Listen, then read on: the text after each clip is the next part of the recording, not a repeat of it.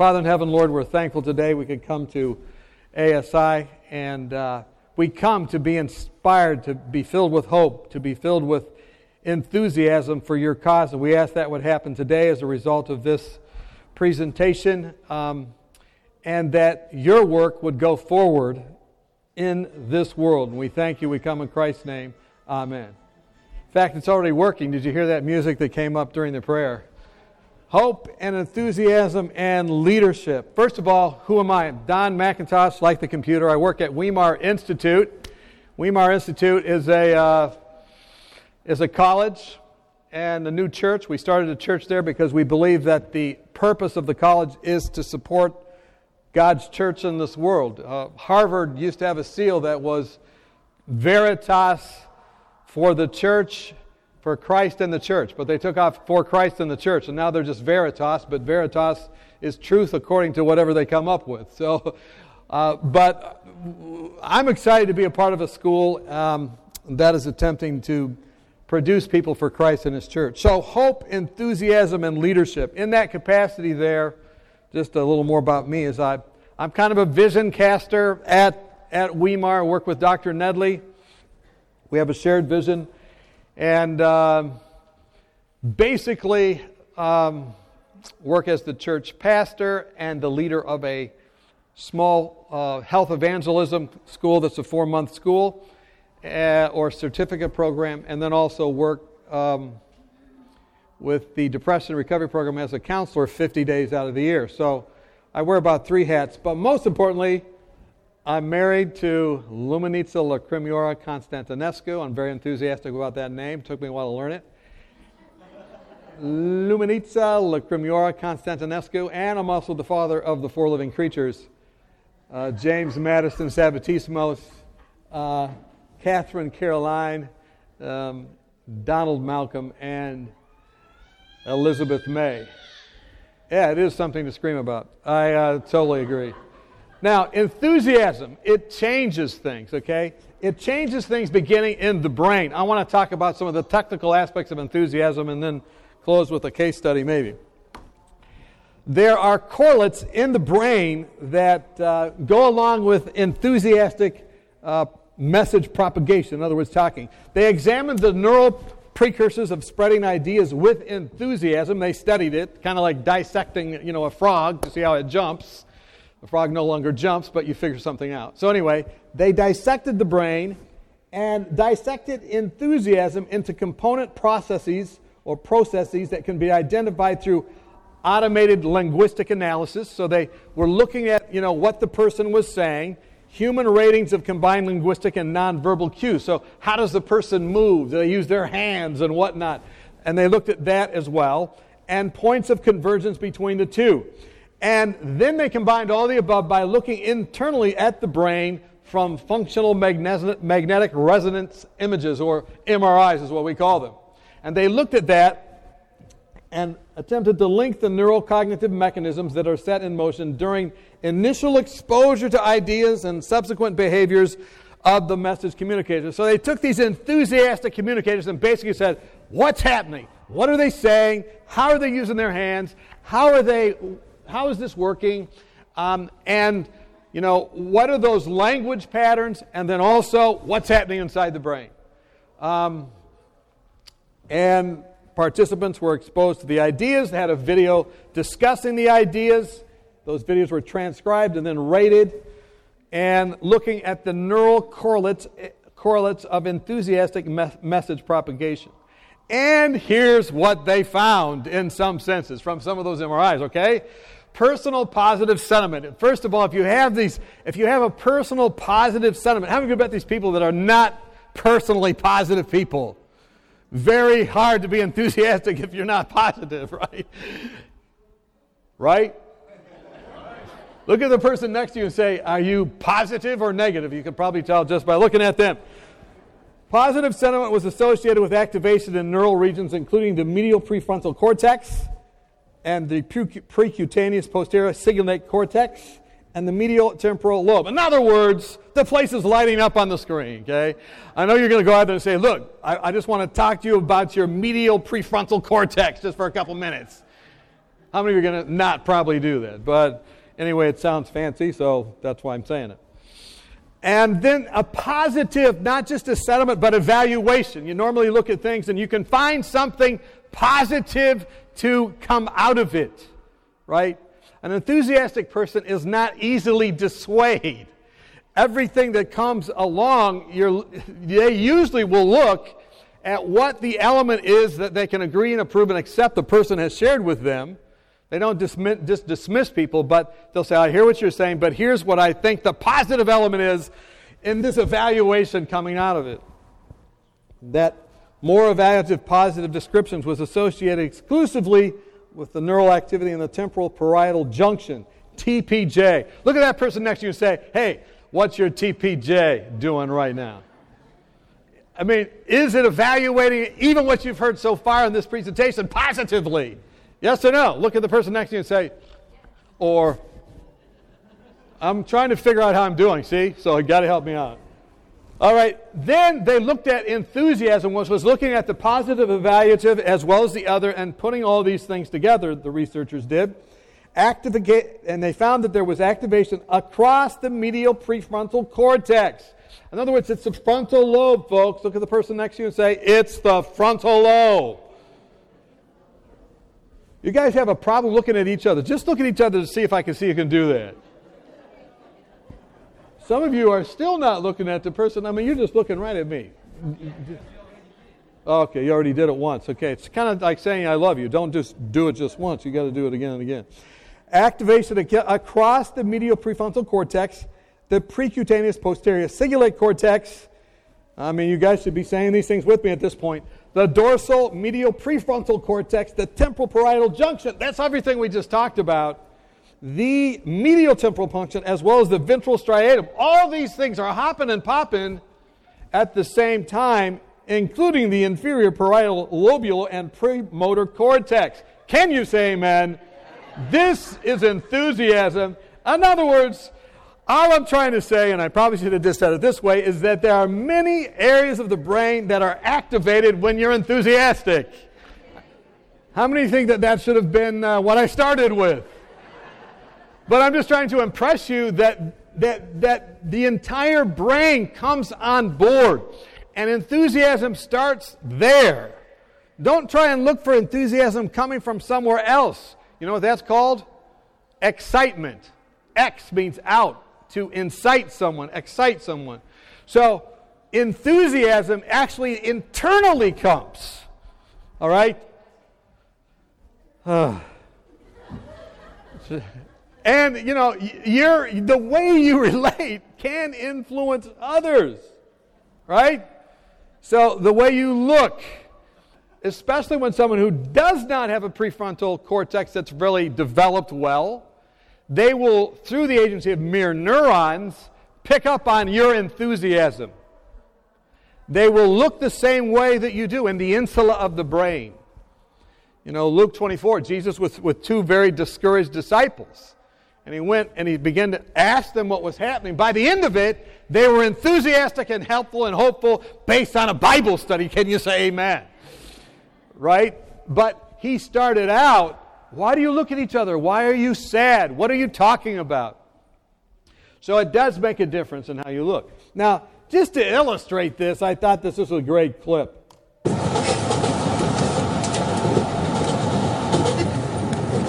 This person is looking at social media or something, and look what happens.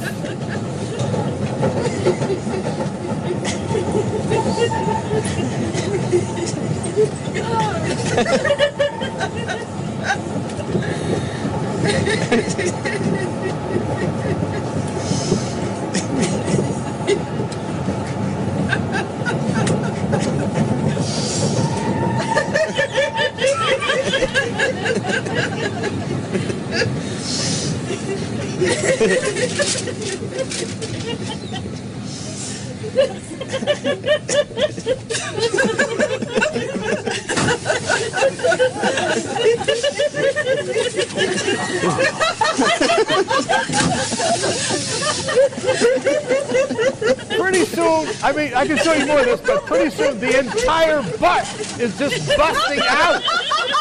And it all starts with just this one lady that starts laughing, and then the other people just, how many has this ever happened to you? Has this ever happened to you? Right? And so it's contagious. Sometimes enthusiasm is contagious. In fact, it better be contagious if you want to have leadership, because this contagion kind of spreads. And then other people they're happy, they're joyful, they're spreading the message. Amen? Look at that person next to you and say amen. All right. People, now, how can we build this? How can we build enthusiasm? You know, there are some things that you can do, like, for instance, physical exercise. People who are more physically active report greater levels of excitement and enthusiasm than people who are less physically active. If you want to be enthusiastic, get out, walk, run, do something, swim. I'm much more enthusiastic after exercise than before. And I didn't even exercise this morning. I mean, if I would have exercised, this could have been really troubling.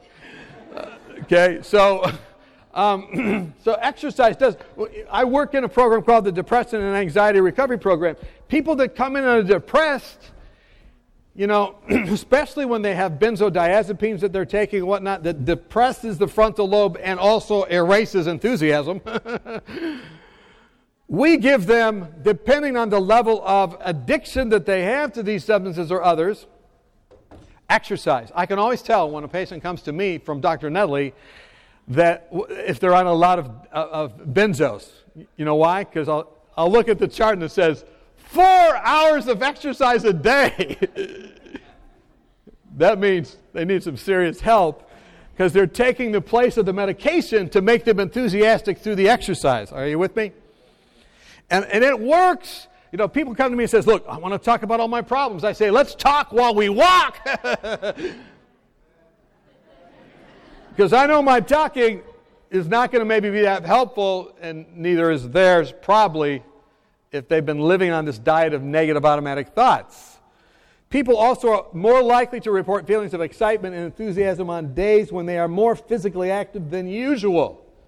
You know, sometimes you're not planning on being physically active that long, like on a recent trip when I went on this hike, and the hike was 7 miles longer than I anticipated. But when we got through, we were all very enthusiastic and tired. Exercise elevates dopamine D2 receptor in mouse models of Parkinson's disease. So they're watching these mice, and they're looking at different levels of exercise. We found that high-intensity treadmill exercise led to an increase in striatal DA-D2R expression. In other words, when you're exercising, you get the dope, is what I mean. The dopamine, it's going.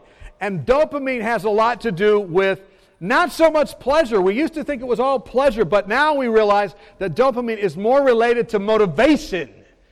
Motivation. Can you say motivation? Look at the person next to you and say, dopamine is related to motivation. Right, so this is really the big thing, okay? Some of you are not sitting next to others, so you don't get this benefit. You might want to move closer together to have this benefit of talking to someone else. Exercise-induced changes in the DA-D2R in the dopamine-depleted basal ganglia are consistent with the potential role of this receptor in modulating medium spiny neuron function and behavioral recovery. You're saying, wait a minute, that's what's been missing, medial spinal function. I need more spiny function. Look at that person next to you. I need more spiny function. So what does that mean? What does that mean exactly? What does that mean? Well, here's what it means. They put all these little rats and mice in their little places, and they gave them places to exercise and whatnot. They had a control group, an enriched group, the fluoxetine, which is like a antidepressant group, and the exercise group. Look at all the spiny things coming in the exercise picture. Can you see that? So you're actually growing more and more receptors. You become more and more enthusiastic the more you exercise. We see this happening in our 10-day program. People hadn't walked in years, and by the end of it, they're walking 5 or 7 miles a day, and they are enthusiastic. I mean, I think one of the biggest things that could bless everybody, is for their computers to die, their cell phones to go dead, and their cars to break down. Can you say amen? And by the way, some people, that's what they need. Just get them away from everything electronic. Get them away from it. And get them refocused. I was with a 17-year-old who was into drugs. I took him out in the woods for 2 months. Actually, 2 weeks. It seemed like 2 years, but it was 2 weeks. And I had him out there, and at first he was all mad at me and everything else. And then he realized there's no way back. But this guy, he was not connected to any electronic devices, and neither was I. And the only thing we could connect to was Jesus and nature. Can you say amen? And suddenly he becomes more enthusiastic. He's now a pastor. He no longer gets high. He's connected with the Most High. Can you say amen? So without enthusiasm, by the way, nothing happens. This is what research is telling us. Without enthusiasm, nothing happens. Change of the brain's networks is possible. However, it must come from within. It needs to get under your skin. Intrinsic motivation, enthusiasm. The brain's emotional centers must be activated. This happens only when you're enthusiastic about something. Groups of nerve cells in the midbrain are activated, like we saw already. Would you go through the list, all the different areas of brain for me? No, of course you won't, but the ventral medial prefrontal cortex, you see that there, VMPFC, that's to jog your memory. At their ends, they then distribute special messengers. We call them neuroplastic messengers. Neural what? In other words, they're going to remold the brain. Adrenaline, noradrenaline, dopamine, serotonin, all these chemicals, figuratively speaking, they act as a catalyst, as a fertilizer, which supports the remodeling process. So this enthusiasm actually begins to remold the brain. I mean, one of my functions as a dad, which is my most important job, is to enthusiastically reprogram the brains of my children and even my dogs. Mackintosh, that's their names. I want something to happen when I say my last name. So Mackintosh, come running. So, but, when they come running, that's because the enthusiasm, have you ever done with a dog? You say, here, Mac. It's not coming. Here, Mac, Mac. He comes, right? Something about enthusiasm that actually, we now know, remodels the brain. The good news is that man can build new networks even in old age. That's right. Even old folks can become enthusiastic. Can you say amen? All right. And the bad news, on the other hand, is that if enthusiasm does not come about, nothing happens. Even the smallest storm of enthusiasm causes the brain to set off new neural networks. What kind of networks? Look at this. Good news. Look at the person next to you. New neural networks. Just say it. And this then, in turn, supports a remodeling process in the brain. Whether that can be established long-term depends on whether you can still maintain this enthusiasm towards tomorrow. My grandfather moved in with me. He was 86 years old. I was 26 years old.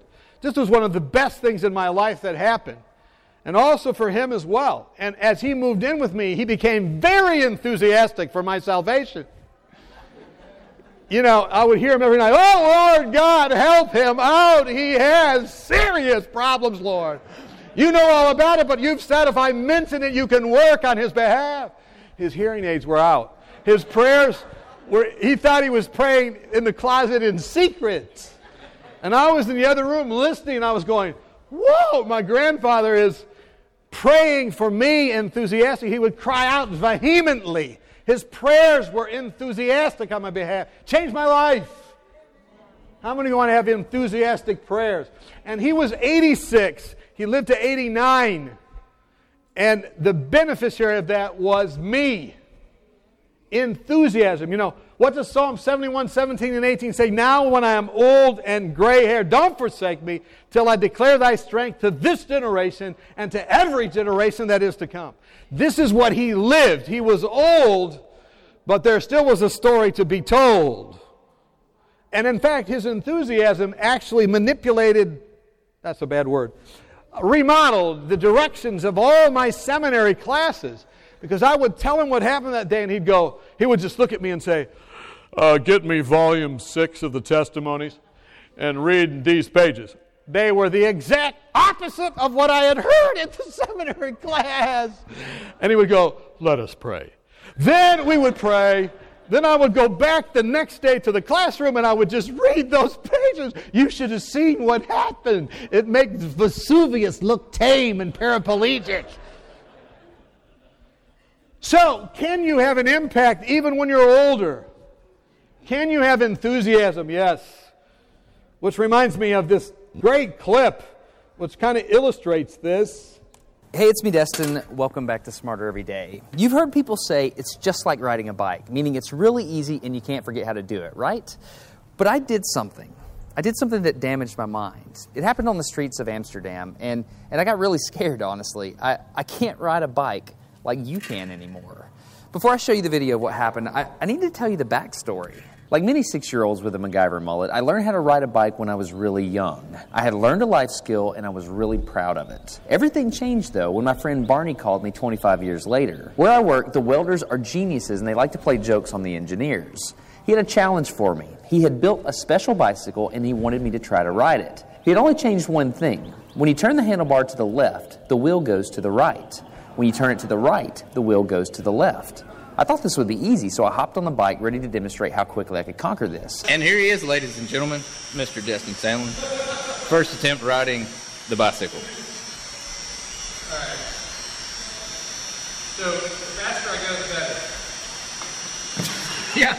Yeah. I couldn't do it. You can see that I'm laughing, but I'm actually really frustrated. In this moment, I had a really deep revelation. My thinking was in a rut. This bike revealed a very deep truth to me. I had the knowledge of how to operate the bike, but I did not have the understanding. Therefore, knowledge is not understanding. Look, I know what you're probably thinking. Destin's probably just an uncoordinated engineer and can't do it. But that's not the case at all. The algorithm that's associated with riding a bike in your brain is just that complicated. Think about it. Downwards force on the pedals, leaning your whole body, pulling and pushing the handlebars, gyroscopic precession in the wheels. Every single force is part of this algorithm. And if you change any one part, it affects the entire control system. I do not make definitive statements that often, but I'm telling you right now, you cannot ride this bicycle. You might think you can, but you can't. I know this because I'm often asked to speak at universities and conferences, and I take the bike with me. It's always the same. People think they're going to try some trick or they're just going to power through it. It doesn't work. Your brain cannot handle this. Okay, so you can see what's happening here. I guess I turned this up too loud. Is this too loud? No. Okay, so what's happening here is, it's a very simple change. Turning right and it goes left instead of the opposite way, right? And so there has to be a change in the brain. This guy takes it on as a challenge. He begins to cry out, I'm going to do this, right? By the way, if the kid's screaming, don't take him out. I love that. How many of you like the sound of a potential next generation? Amen? So, I'm a pastor of a church, and I'm always just joyful when kids are screaming. It's just music to my ears. It is. I'm not joking. I think it's a great thing. I think the mother's room is one of the most important rooms in the church. Amen? Okay, so, hey, you know all about this, right? Oh, yes. I remember babysitting your kids. That was great fun, by the way. So anyway, he takes this challenge on, right? And he becomes enthusiastic about it. Can you see that? And there's this change that has to happen. But it's kind of hard because he's been riding the bicycle how long? 30-some years. But is change possible? Let's look at the next clip. So here's what I did. It was a personal challenge. I stayed out here in this driveway and I practiced about 5 minutes every day. My neighbors made fun of me. I had many wrecks, but after 8 months, this happened. One day I couldn't ride the bike, and the next day I could. It was like I could feel some kind of pathway in my brain that was now unlocked. It was really weird, though. It's like there's this trail in my brain, but if I wasn't paying close enough attention to it, my brain would easily lose that neural path and jump back onto the old road it was more familiar with. Any small distractions at all, like a cell phone ringing in my pocket, would instantly throw my brain back to the old control algorithm and I would wreck, but at least I could ride it. My son is the closest person to me genetically, and he's been riding a normal bike for 3 years. That's over half his life. I wanted to know how long it would take him to learn how to ride a backwards bike, so I told him if he learned how to ride a backwards bike, he could go with me to Australia and meet a real astronaut. Are you going to give up? No. Go ahead. This is how it starts. Look at this. This is such a big deal. Get up, you got it. Did you see his brain get it? So in how many weeks have we been doing this? 2 weeks? In 2 weeks, he did something that took me 3 years to ride to by do, 2 weeks. which demonstrates that a child has more neuroplasticity, am I even saying that right, than an adult. It's clear from this experiment that children have a much more plastic brain than adults. That's why the best time to learn a language is when you're a young child. All right, today's bike log. I can ride smooth, I can ride fast. I'm thinking the experiment is over. Can you see what happened? In other words, a brain pattern that was set in a certain way actually was changed. Can you say amen? If that can happen in a person's life with a bicycle, can it happen in a home life? Can it happen in an institution? Can it happen in your place of business? Can what happens in you begin to translate to other people? Did the father make a change? Did it influence his son to make a change? And if that happened there, can it be transmitted other places? Oh yes, this is the bottom line. This is why we have evangelistic series, right? People come, and over 4 weeks or 5 weeks, what do? We show them a new picture, and what happens? Their lives radically change. The entire Advent movement is based on the idea that there can be neuroplastic change. And where he was wrong was saying that a child, has more than an adult. Adult can change. There's neuroplastic change available. It's true that might be a little easier because that's the time involvement. Yes or no? How many can see what's happening? Now, so, did you notice, did he motivate his son in any way? Yes. How? Well, yeah, he has that Australia trip, the kind of carrot before the stick, but also his personal witness of every day for 5 minutes working on this was probably the biggest thing. And out there, well, Dad's enthusiastic about this, maybe I should be as well. And then Dad's out there coaching him. Are we learning anything about what needs to surround enthusiasm? There needs to be this mentorship that goes on. You probably can't mentor everybody, but some of you can mentor some people in your business or your church or in your home. Yes or no? The New Testament says if you don't know how to rule your family well, probably wouldn't be doing well in the church. It actually is a pretty good thing, isn't it? Pretty good counsel, because if you can see a family that's well motivated and well directed, then you're going to see that happening in the church, and likewise in a business. If you have certain people that you invest in, Jesus didn't invest in everybody; he invested in 12, right? And they all did pretty good except for one. Anyway, let's keep going. What happens now? This is probably the most important part of the clip. Okay, most important part.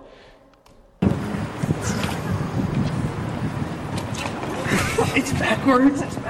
This was one of the most frustrating moments of my life. I had ridden a normal bike since I was 6, but in this moment I couldn't do it anymore.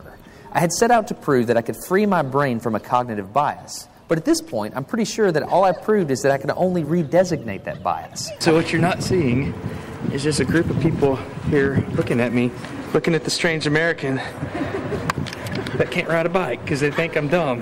But I'm actually 2 levels deep into this because I've learned and unlearned. All right. After 20 minutes of making a fool out of myself, suddenly my brain clicked back into the old algorithm. I can't explain it, but it happened in a very specific moment.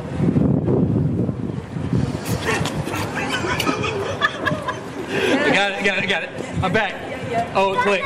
Hold on, it clicked. I got it. Okay, there it is. There was the moment.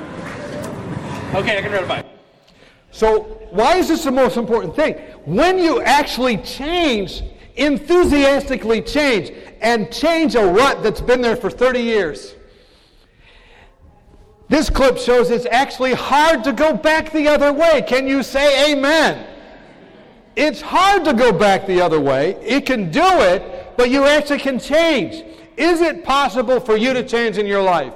Is it possible for your family to change? Is it possible for your church to change? Is it possible for your institution to change? And can God so work in your life that it's hard to go back? I get sick of people saying, I'm an alcoholic. Quit saying that. You've been redeemed. You've been saved. You've been washed. You've been sanctified. You've been justified. You've been purified. You've been realigned. Amen? I had this guy come to me the other day, he says, I'm a sex addict. And I said, why are you saying that? Well, because I did this 30 years ago and that and the other, and they told me in therapy to say that. I said, what does God's Word tell you to say? It doesn't tell you to say that. Memorize these passages, and then look at Revelation 14 where it says, these are virgins because they follow the Lamb wherever he goes. You're a virgin. He goes, well, I'm married. I said, I know, let's not get technical. But you have changed. You've been washed. You've been redeemed. Amen? All right. So ultimately, no laughing on the front row might influence me. I felt like the only person on the planet who had ever unlearned how to ride a bike, and I couldn't articulate it to anyone because everybody just now knew his that boy's riding the bike. How to ride a bike. He's riding the bike. They're down there in Australia, and there's been a change that's now being transmitted around the world from 2 generations. Look, I just love that clip. Didn't you like that clip? By the way, I have some DVDs afterwards if you want this presentation. And what do they charge you guys at ASI for a presentation? What is it? $8? Right, so I have something that'll be cheaper than that. Now, let me tell you this.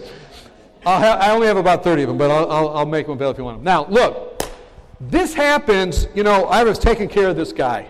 He was, I don't know how old, and I was not really converted at this time, so it's an embarrassing story in some senses. But I was undergraduate, taking nursing, and I needed a job. And I needed 2 jobs. So I had a job taking care of a guy at night, and a job taking care of a guy during the day. I worked day and night, literally at that time.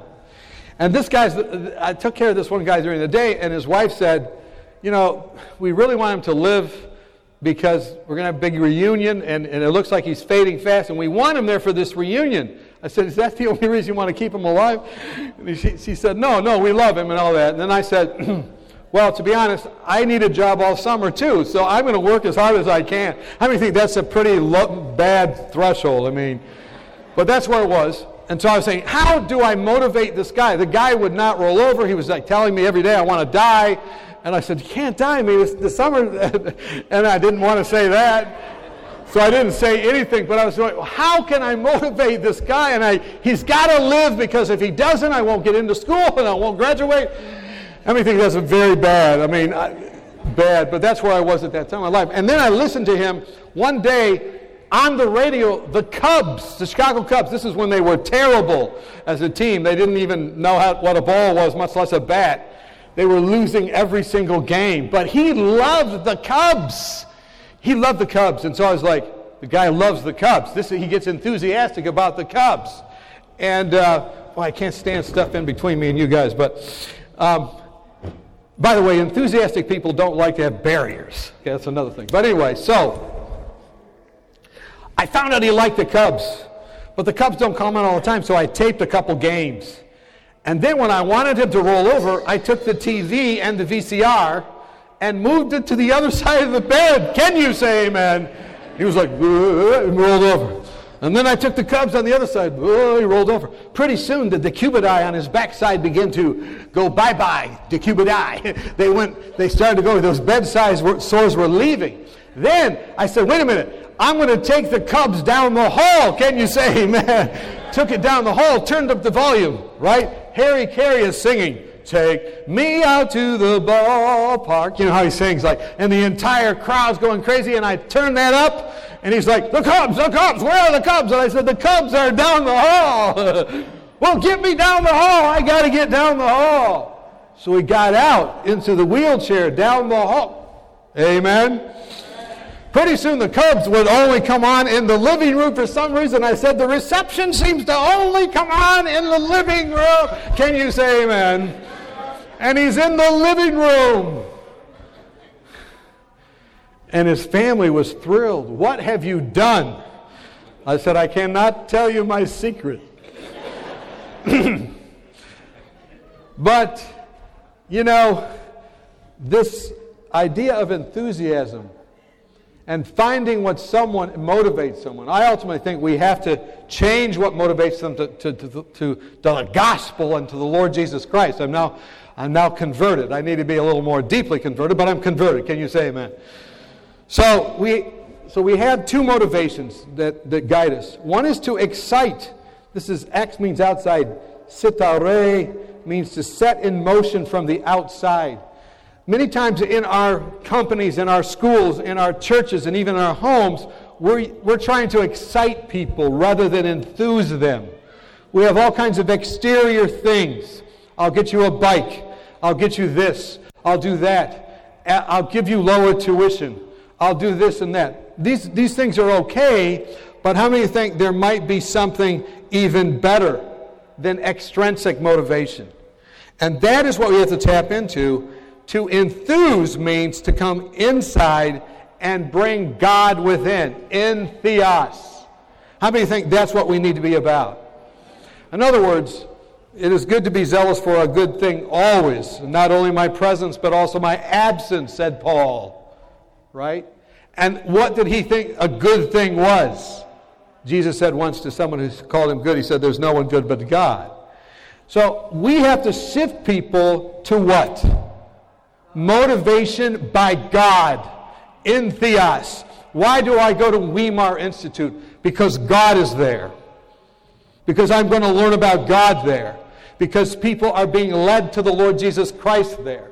Because we're not just talking about life, but eternal life. We're not just talking about death, but avoiding the second death. We're not just talking about life, but joyful life. And we're doing that while we're in school. We have not bought into the idolatry of academics that says I have to study all day and I have no time to understand the spiritual condition of the people in my neighborhood.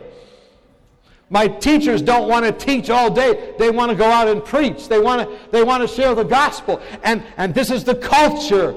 And then it becomes an entheotic, I don't know if that's a word, I just made it up, an enthos moment. Can you say amen? And so every time someone's talking to me, every time I'm visiting with someone, every time I talk with someone, I'm saying, how can I bring a Bible study into this conversation? I'm not going to just talk about what you need to do for your credits. I want to talk about the fact that he has paid it all and put his life to your credit. Can you say amen? I want them to understand that every time they talk to me, I'm not just a teacher, I'm a fellow journeyer, and we're going along and God is motivating us. Right? So, all right. I got a little too excited about that. But the impact of enthusiasm. Let's see what happens when we're enthusiastic. Go back to the research. A 3-year study on the impact of instructor attitude and enthusiasm and teaching style on student learning in a medicinal chemistry course. Not, how many of you say, man, I just want to sign up for a medicinal chemistry course? Maybe some people like that, but not a lot of people are going, I don't know if I'm going to make it through that. Over a 3-year period, distance and campus students enrolled in a medicinal chemistry course asked to complete a survey of questions relating to instructor attitude, enthusiasm, and teaching style, as well as in terms to measure student intrinsic motivation and vitality. What do you suppose they found? What do you suppose they found? Instructor enthusiasm demonstrated the highest correlation with student intrinsic motivation and vitality. If the teacher is enthusiastic, the student is enthusiastic. Do we need enthusiastic Bible teachers that understand the gospel? Do we need enthusiastic pastors? Do we need enthusiastic husbands and wives? All right, so this enthusiasm is contagious. Instructor attitude, instructor enthusiasm, and teaching style all play a critical process in the learning process. Thus, instructors have a responsibility to evaluate and reevaluate their influence on intrinsic motivation and vitality. Are my teachers in my institution, when the students come out, are they more excited about the Adventist message? Do they believe that the world was created in 7 days? Are they excited about the Sabbath? Are they excited about these different things? Or when they come out of that classroom, do they come out with doubts and questions? If they do, I'm going to have a conversation with the teacher. Amen? Amen? All right. In one study, we found that during the exams of those teachers who were perceived to be enthusiastic, students tended to cheat less. In other words, when they saw that God was in the teacher, it was God-honoring to not cheat. In the second study, we took academic motivations into consideration and found that the more teachers seem enthusiastic, the lower the cheating rate. Teacher enthusiasm was positively related to intrinsic motivation, negatively related to amotivation, and not related to extrinsic motivation. And the results suggest that teachers' perceived enthusiasm is an interpersonal factor which could effectively prevent academic cheating. So you're having cheating in the school. The issue may not be the cheating, it might be the teaching. Can you say amen? By the way, they did another study. Just putting the 10 Commandments up in the classroom decreases cheating, even among atheists. So let's put those two things together. A teacher who has God's law written on their hearts and minds as a result of the love that they have for Christ, as seeing what He's done and is doing in their life. How many think this is a recipe for success? Amen? An example, so I can take a drink of water.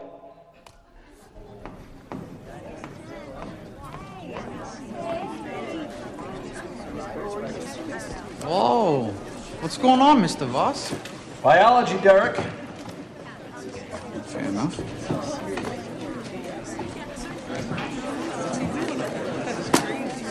Can someone tell me what happens when a cell stagnates?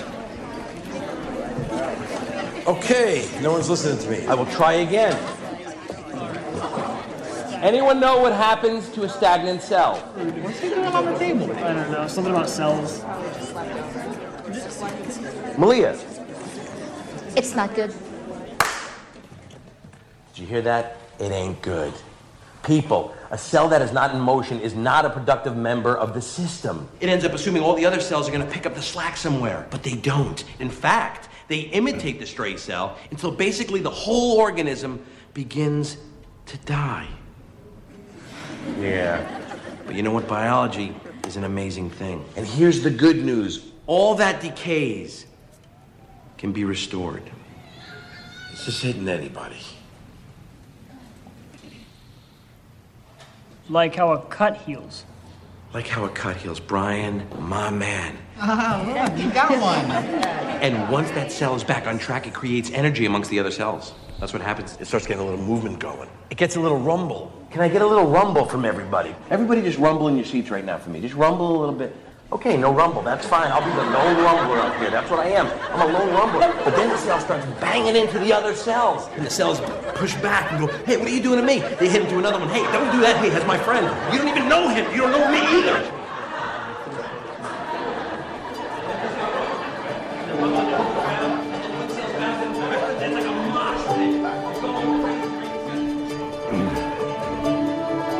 I know you, we work together. Because then they hit a rhythm. They all hit a rhythm, and this is the beginning of the restorative process. So now, even if the entire system is close to dead, what happens? Martinez, come on, give me something. Oh no, not today. Oh no, not in my house. No.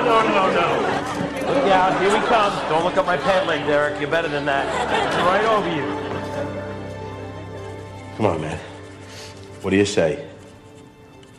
If all the cells work together, what will happen?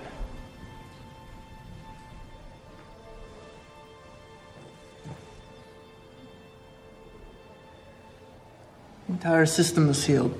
Exactly. That is a sick dragon. Can you see what happened there? The enthusiasm of the teacher. Can you see how that captured them?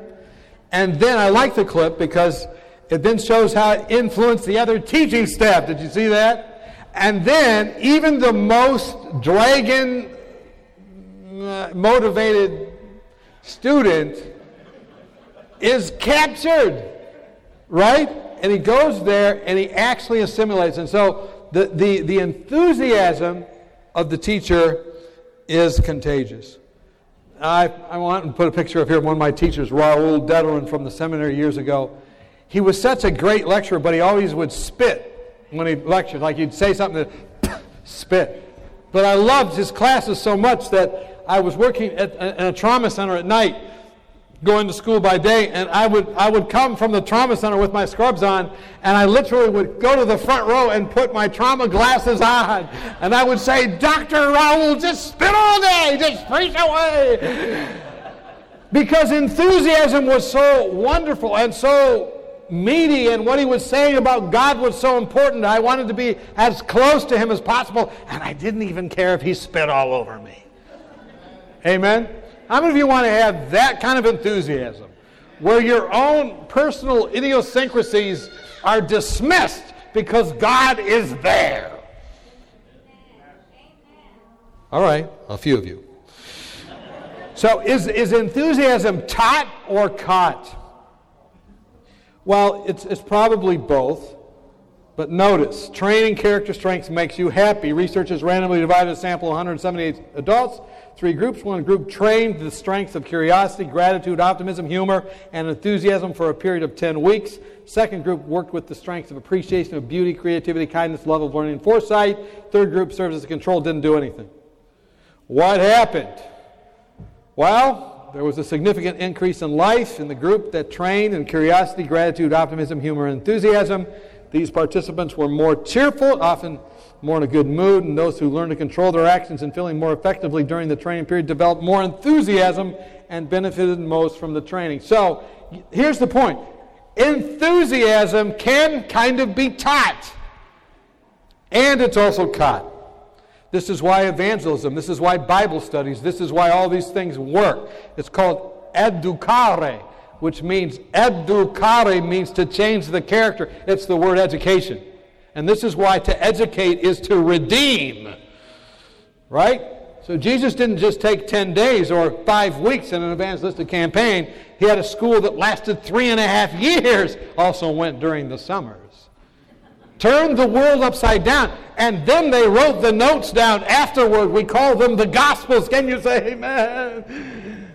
Paul started the school of Tyrannus in Acts 19. It can combine all the things a school should have. Bible study, and it also had health evangelism, preaching, teaching, and healing. Had all those 3. And it turned all Asia upside down in 2 years. How many of you think that we should be educating people to be enthusiastic? And we have to educate them the right way, because they can be like this knight who went the wrong way with his education. Oh, sire, I have been laboring in your servants, robbing and burning and pillaging your enemies to the west. He came back excitedly to the master of the castle. You've been what? Cried the startled nobleman. But I don't have any enemies in the west. You do now, said the knight. So we have to be careful about how we're educating people, what way. This is why we have an education system. How many think it's important to have an education system? Right?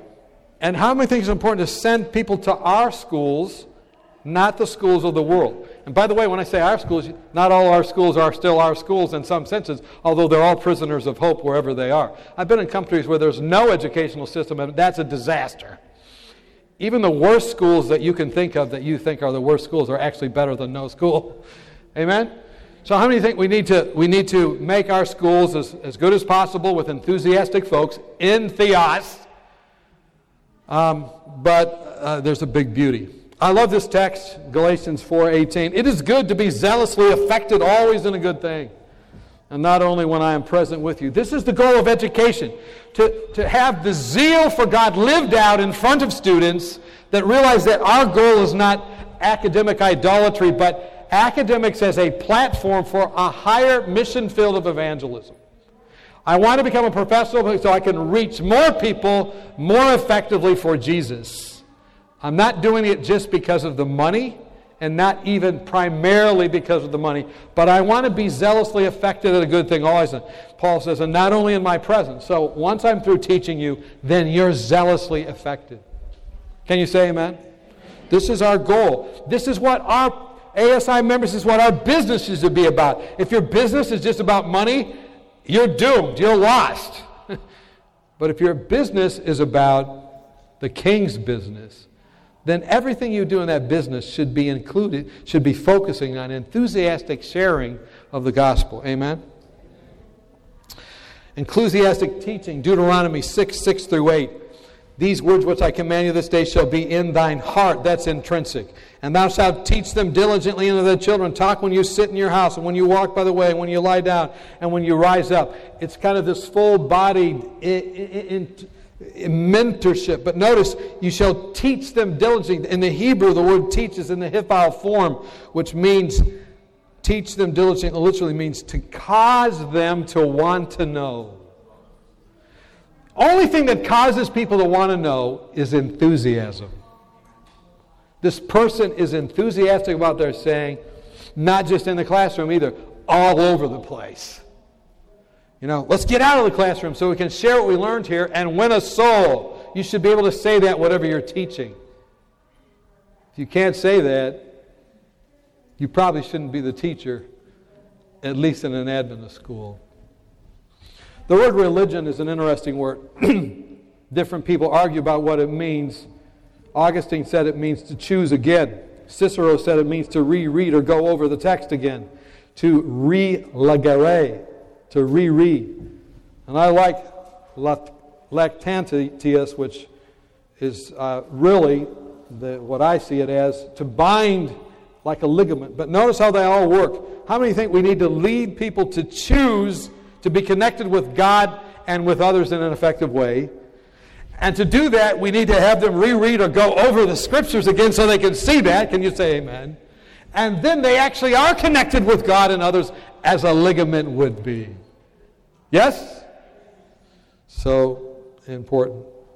Early in the American history, there was a group of people called the enthusiasts. They go around, and this was a pejorative term, but it was in New England. And one of them was Wesley and the other was Whitefield. And they went up and down the seaboard, and they were called enthusiasts. One year, Whitefield traveled 5,000 miles through America, preaching more than 350 times as he traversed the nation north to south. An estimated 25,000 people gathered at Boston Common to hear him speak. Another 12,000 heard him in Philadelphia, and 8,000 in New York City. And his enthusiastic preaching brought about the Great Awakening. 15 months, as much as a quarter of the country had heard his message. And because he was so enthusiastic, they would travel for miles to hear him. How many think we need more of that preaching today? Benjamin Franklin was one who was gripped by his preaching, even though not a staunch believer, if at all a believer. He and Whitefield developed a relationship together. Here's what Franklin said about him. Every accent, every emphasis, every modulation of voice was so perfectly well-tuned and well-placed that without being interested in the subject at all, one could not help but being pleased with the discourse. That's academic excellence, right? That's excellence in presentation, and yet it's drawing in the upper intelligentsia of the city. It was a pleasure of much the same kind that was received when listening from an excellent piece of music. And so he began to work with him to publish his work for funds, and it happened soon after to attend one of his sermons, in the course of which I perceived he intended to finish with a collection, said Benjamin Franklin. And I resolved he would get nothing from me. I had in my pocket a handful of copper money and some silver dollars and pistoles in gold. When he proceeded, I began to soften and concluded, I'm going to give the coppers. Another stroke of his oratory made me ashamed of that, and I said, I'm going to give him the silver. And he finished so admirably that I emptied my pocket wholly into the collector's disc, gold and all. How many of you want to have that kind of presentation of the gospel? Jonathan Edwards, Sarah Edwards said, David Hume thought it was worth going 20 miles to hear him speak. And Garrick, an actor who envied Whitfield, said he could move men to tears in pronouncing the word Mesopotamia. It is truly wonderful to see what a spell this preacher often cast on the audience by proclaiming the simplest truths of the Bible. Jonathan Edwards and Sarah continued. A prejudiced person might say, it's all theatrical artifice and display. It's exciting. But no one will, so will anyone think who has seen and known him. He's a very devout and godly man. And his only aim seems to be to reach and influence men in the best way. In other words, he's in theos. He's actually into God. He believes it. Amen? He speaks from the heart, all aglow with love, and pours out a torrent of eloquence which is almost irresistible. So what were they saying? This is not an extrinsic motivation when we get to know Him and we've seen Him. This is God within, and now it's coming out, and it seeps out. It's changing our lives. How many want to have that kind of relationship with Jesus Christ? How many want to have that in your home? How many want to have that in your church, in your business, in your school? I'm almost preaching now. Notice what he said, I will bawl. I will not be a velvet-mouthed preacher. I will shout loudly, he says. Notice him describing one day, the Archbishop of Canterbury said to Butterton, an actor, pray inform me, Mr. Butterton, what is the reason your actors on stage can affect your congregations with speaking of things imaginary if they were real, while we in church speak of things real, which our congregations only receive as if they were imaginary? And you remember how he replied. Well, my lord, said Butterton, the reason is plain. We actors on stage speak of things imaginary as if they were real, and you in the pulpit speak of things real as if they were imaginary. How many of you really believe that God is God, that He loves you, that He cares for you, that He came, He lived, He died, He's now living to make intercession, He's coming back again? And how many want to live like that? If that's true, you should be the most enthusiastic person around. Therefore, added Whitfield, I will bawl, I will shout loudly, I will not be a velvet-mouthed preacher. Now, you say, Benjamin Franklin was just, interested in his oratory, but notice what he writes. It was wonderful to see the change soon made in the manners and behaviors of our inhabitants. From being thoughtless and indifferent about religion, it seems as if all the world were growing religious, and so that one could not walk through the town in an evening without hearing the psalms sung in different families of every street. Benjamin Franklin said, wait a minute, this is wonderful. How many think there needs to be that kind of revival in Boston again? That kind of revival. I see some folks from Boston here nodding their head. Lord, send a revival. What's the problem with the Laodicean church? After speaking about the condition of the church, being lukewarm, what does the Lord say? I know your works.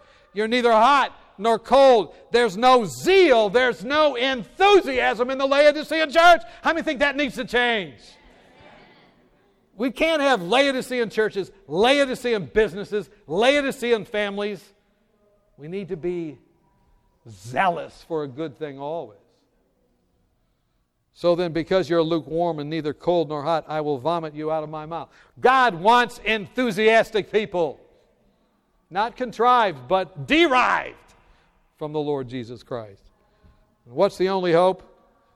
Therefore, be zealous and repent. How many think we need to be zealous and repent? Speaking of Boston, they have a team out there that looked like they were losing big time in the last Super Bowl. How many of you at least talked to someone who watched this game? I know all of you never would watch such a thing. Can you say amen? Look at the person with a straight face and say amen. No one's looking at each other now. So anyway, this game went on and they were totally down. I don't remember what the score was, but it was like 34 to, I don't know. It was bad. 28-3 or something. And in the last quarter, Amazingly, they never gave up. They stuck true to their principles as a team, a sports team, and they just kept going. And in the last moment, they won the game. You know, the remnant church is a lot like that, but we need a group of people that will stick to the fundamentals, keep going at the last moment, and win the game. How many want to be on that team? That's the point. Here's a quote that someone just sent me this morning. And my work at Weimar, I could tell you more about that. We don't have time, but I'm telling you what, the entire place, I believe God has re-raised it. The school shut down, started up again. I believe God has led in that. And I read this quote this morning, and it really encapsulated what was happening there. When God opens the way for the accomplishment of a certain work and gives assurance of success, and He's done that. He wants education. He gave us success in fundraising and different things. The chosen instrumentality must do all in his power to bring about the promised result. All in his power.